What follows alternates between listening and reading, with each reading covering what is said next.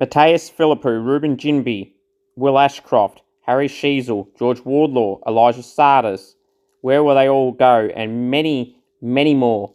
Find out AFL Draft Night. Hello everyone and welcome to a very short video where I'm going to go through in some gossip I've been hearing about the AFL Draft. We might as well get things underway, but first off, before I do so actually, please subscribe to the YouTube channel here, AFL Information, Trade Rumours and Results. If you haven't already, we'll greatly appreciate if you can go and subscribe. It costs you guys absolutely nothing. Now, some of the draft gossip I've been hearing that Matthias Philippou has met with the Bombers on Monday, he met with the Hawks on Monday, and then the Essendon heard about this, and while Hawthorn flew him in, he then met with the Hawks, obviously, and then met with the Bombers after they heard the information. Now he's met with the Crows on Wednesday. Now you'll say, Cooper, the Crows don't have an early pick. They don't have a second-round pick. They don't have any relevant picks that he'll be available at. Well, as I exclusively revealed in the last few days, that Adelaide are trying their best to snatch pick 4 off the Bombers or pick 5 off the Hawks and try and get Matthias Philippou for their future first-rounder. People say, oh, why would they trade their future first for Philippou? They've been a finished bottom 4. Well, Philippou's probably worth pick 4, or even pick 3, to be honest, for me.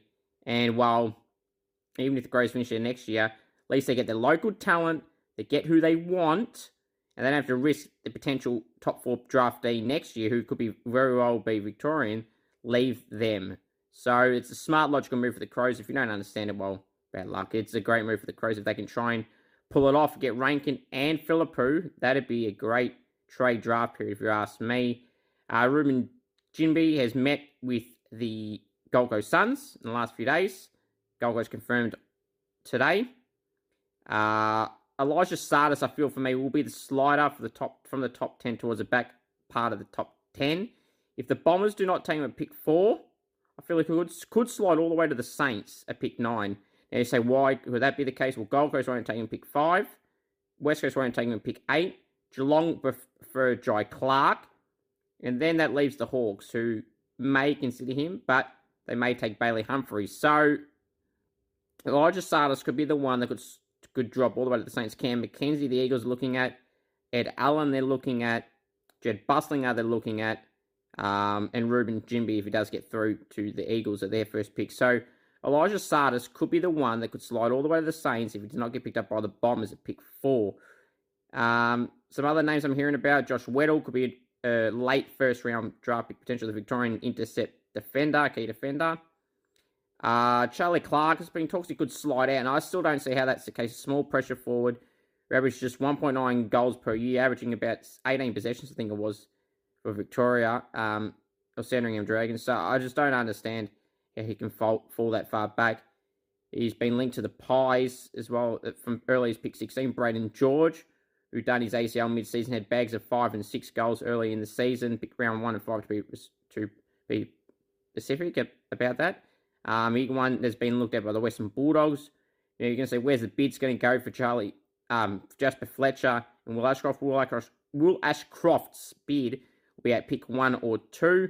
If GWS don't, the Roos will. Jasper Fletcher, I've been hearing that the bid could come from as early as the Bulldogs pick at pick 11.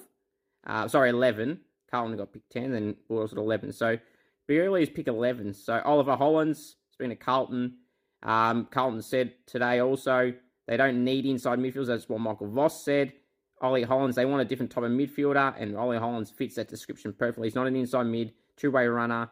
Be one they look at. Jez Buslinger, the WA key defender, the key defender of this draft. I feel that if he doesn't go to the Eagles, the Saints and the Bulldogs could be looking at. I don't understand why the Bulldogs would, but that's the talk at the moment. I don't understand it, but here we are.